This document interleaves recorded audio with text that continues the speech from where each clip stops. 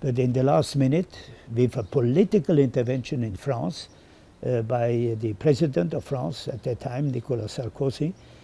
after a meeting with the crown prince of the emir of Qatar, they have influenced, for not saying more, Michel Platini at that time to vote for Qatar and not to vote as in a consensus in the EXCO we have said we shall go there.